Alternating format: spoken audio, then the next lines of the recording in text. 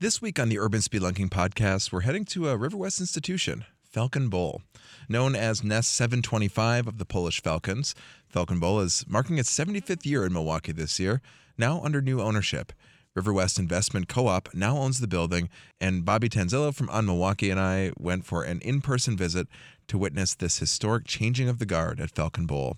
We start right where generations of Milwaukeeans have entered Falcon Bowl, at the main entrance, and look out upon the Falcons' iconic curved bar. Such an amazing place, isn't it? Because it's a modern operating place, but it's also kind of stuck enough in time that it's cool, but it's not. And that's what you love about it, right? Right, it's not contrived, right? I mean, Right. It's just, you go in the hall and it's like you could just picture people in top hats and suits there in the 20s, right? Having their political meetings and things. And it's just amazing how, without sort of letting itself get lost in time, it still has that feel. Yeah, It doesn't feel like a museum, but it's definitely got that vibe that old Milwaukee vibe, which is really cool. it's a vibe that you absolutely can't fake. No, people try, but they can't do it. Right? Yeah, you can't be inauthentic with this. Right. You're right. You can't do it if you want. But Yes. I think this is. the thing about this too is when you first walk in, the first thing you see is the pool table. That's such an unexpected tavern thing. Yeah, that's like true. Usually the pool table's out back. In that sort of back room or whatever. Here you come in, right up the steps, pool table, bar. Mm-hmm. And the curved bar too at that. That's got like such a unique shape. Yes. I've definitely, Yeah. if you can get right on that curve when you get here, that's kind of the coveted spot, right? And that's got to be a really old bar, doesn't it, Jerry? Look at the ice boxes and stuff down there. Oh yeah. With the old hinges. That's Jerry Patswald, treasurer of River West Investment Co-op. Of course, the Falcon has the bar upstairs, but it's also known for its bowling lanes in the basement. If you've ever been, the lanes look like something from a movie set, totally frozen in time, a vintage time capsule. We head to the lanes downstairs to talk more with Jerry about how the RIC got connected with the Falcon. We were going to do the former Grand Theater on Holton. That was you guys that were Yeah, gonna do that. yeah, we were going to do that, and then we had a proposed tenant for that, but then when COVID hit, they weren't able to sign a lease or contract with us, so we passed on that, and then we're looking for other opportunities, and all of a sudden this one became available. So we're about preserving the neighborhood and its ambiance, shall we say, or milieu, right? Yes. And this is such an institution in the neighborhood, so we wanted to make sure it's safe for future generations and didn't become a 30-unit apartment complex. So here we are, now proud owners of this great building. Yeah. What do you see as so special about this building?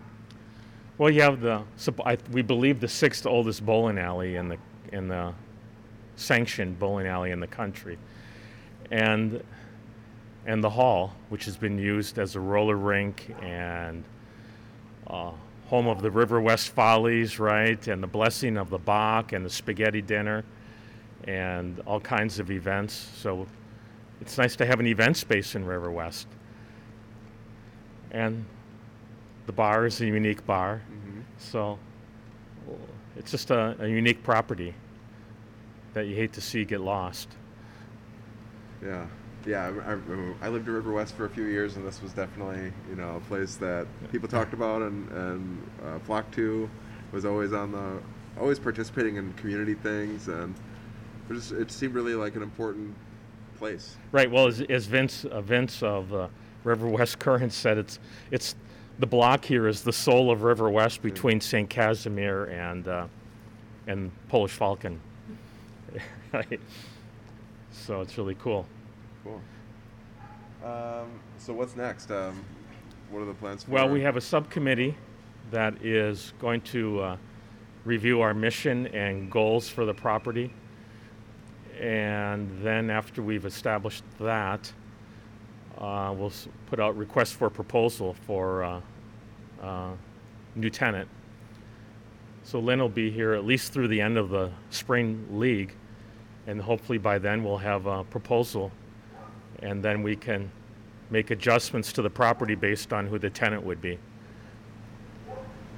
Got it. Yeah. So the plan is to keep this.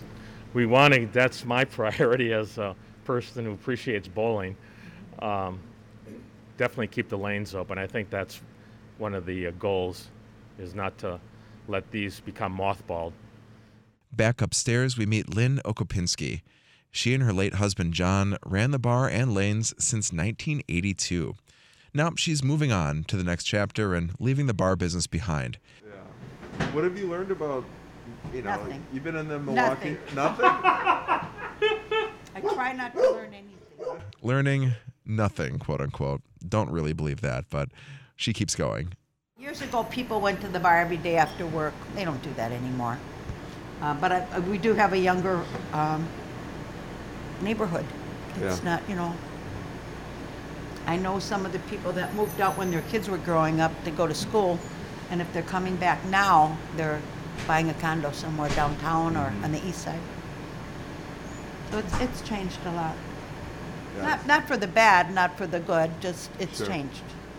As she looks back on her career, Lynn says there was one highlight above all, something that meant more to her than anything.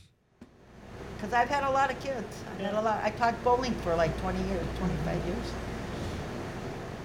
That was the joy of my life. I had such a good time. Sometimes I had a hangover, but it was okay. I'm hoping to leave the place in better condition than it was, and I'm hoping that whoever comes in, appreciates what's here. I'm sure they're going to modernize it a little bit. Somebody said, I said, well, as long as they do it a little at a time so people can get used to it.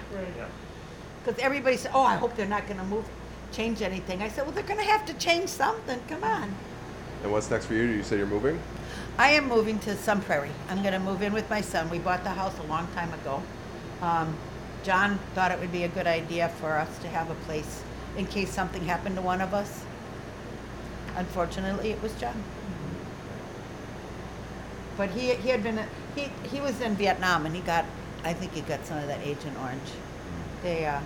I'm sure that's part of why he died so young. He died at 65. But he's gone. We've done an amazing thing to keep it going here, Lynn, for 10 years. It's been a struggle. Oh, I've had a lot of people that help me out, and Well, best of luck in the next chapter. Yeah, thanks for the Yeah. invite today. well, This was so wish cool. him luck. He's he's the owner now. Any bit of advice for him? No, well, yes, I do. If you run into problems, call me. Because there are switches all over this place. You know what? I've been here 40 years. I do not know what this switch is for. It doesn't. I don't know what it does. I don't know what it does. That's Lynn Okopinski. She ran the Polish Falcon for 40 years with her husband, John. Kudos, Lynn. To see more pictures from our tour and even more history about the Polish Falcon, go to radiomilwaukee.org/podcasts.